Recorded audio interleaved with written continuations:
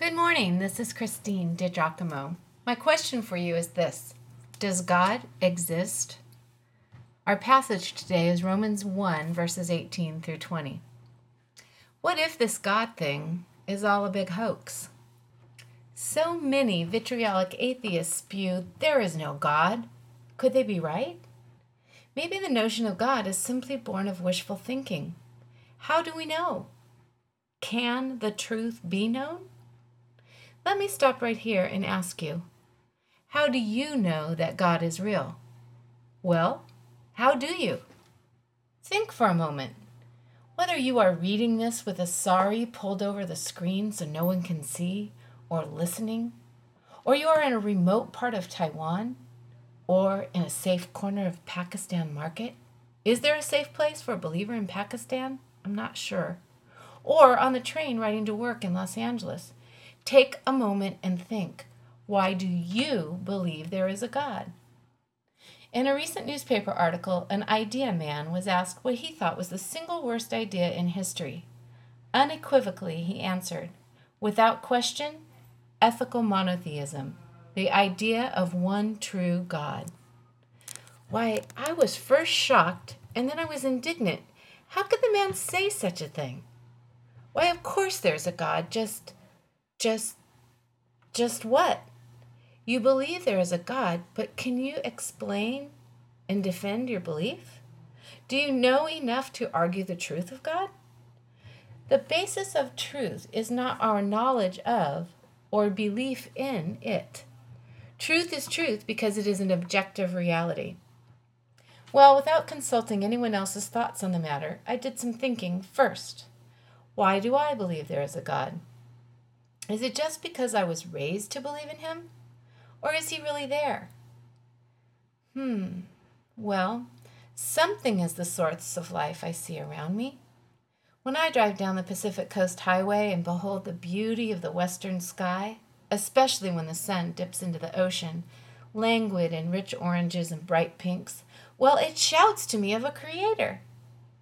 When I walk my little dog at night and look up at stars too numerous to count, and observe how the moon changes every night, I am mindful of the immensity of that Creator's work. The heavens declare the glory of God, and the firmament shows his handiwork. Day unto day utters speech, and night unto night reveals knowledge. There is no speech nor language where their voice is not heard. Their line has gone out through all the earth, and their words to the end of the world. Wow, thank you, David, for eloquently capturing what I see in the skies. Written in Psalm 19. Lest I think I'm the only one, David also reminds me that these same wonders are viewed all across the world.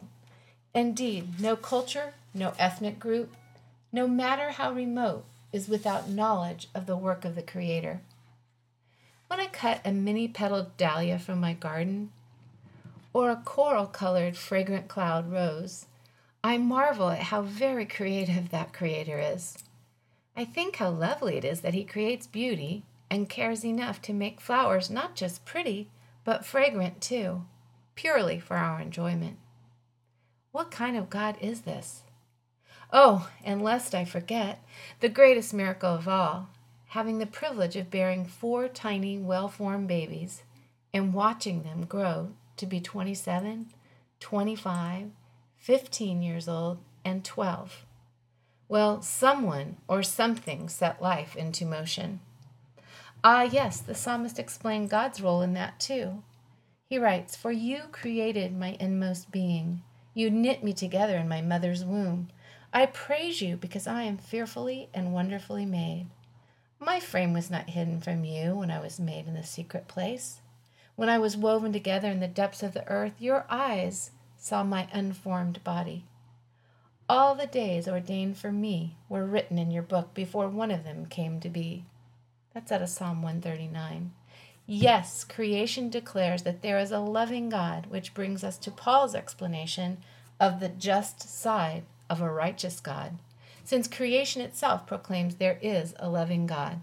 And so our passage today out of Romans 1. He writes, "Since what may be known about God is plain to them, because God has made it plain to them.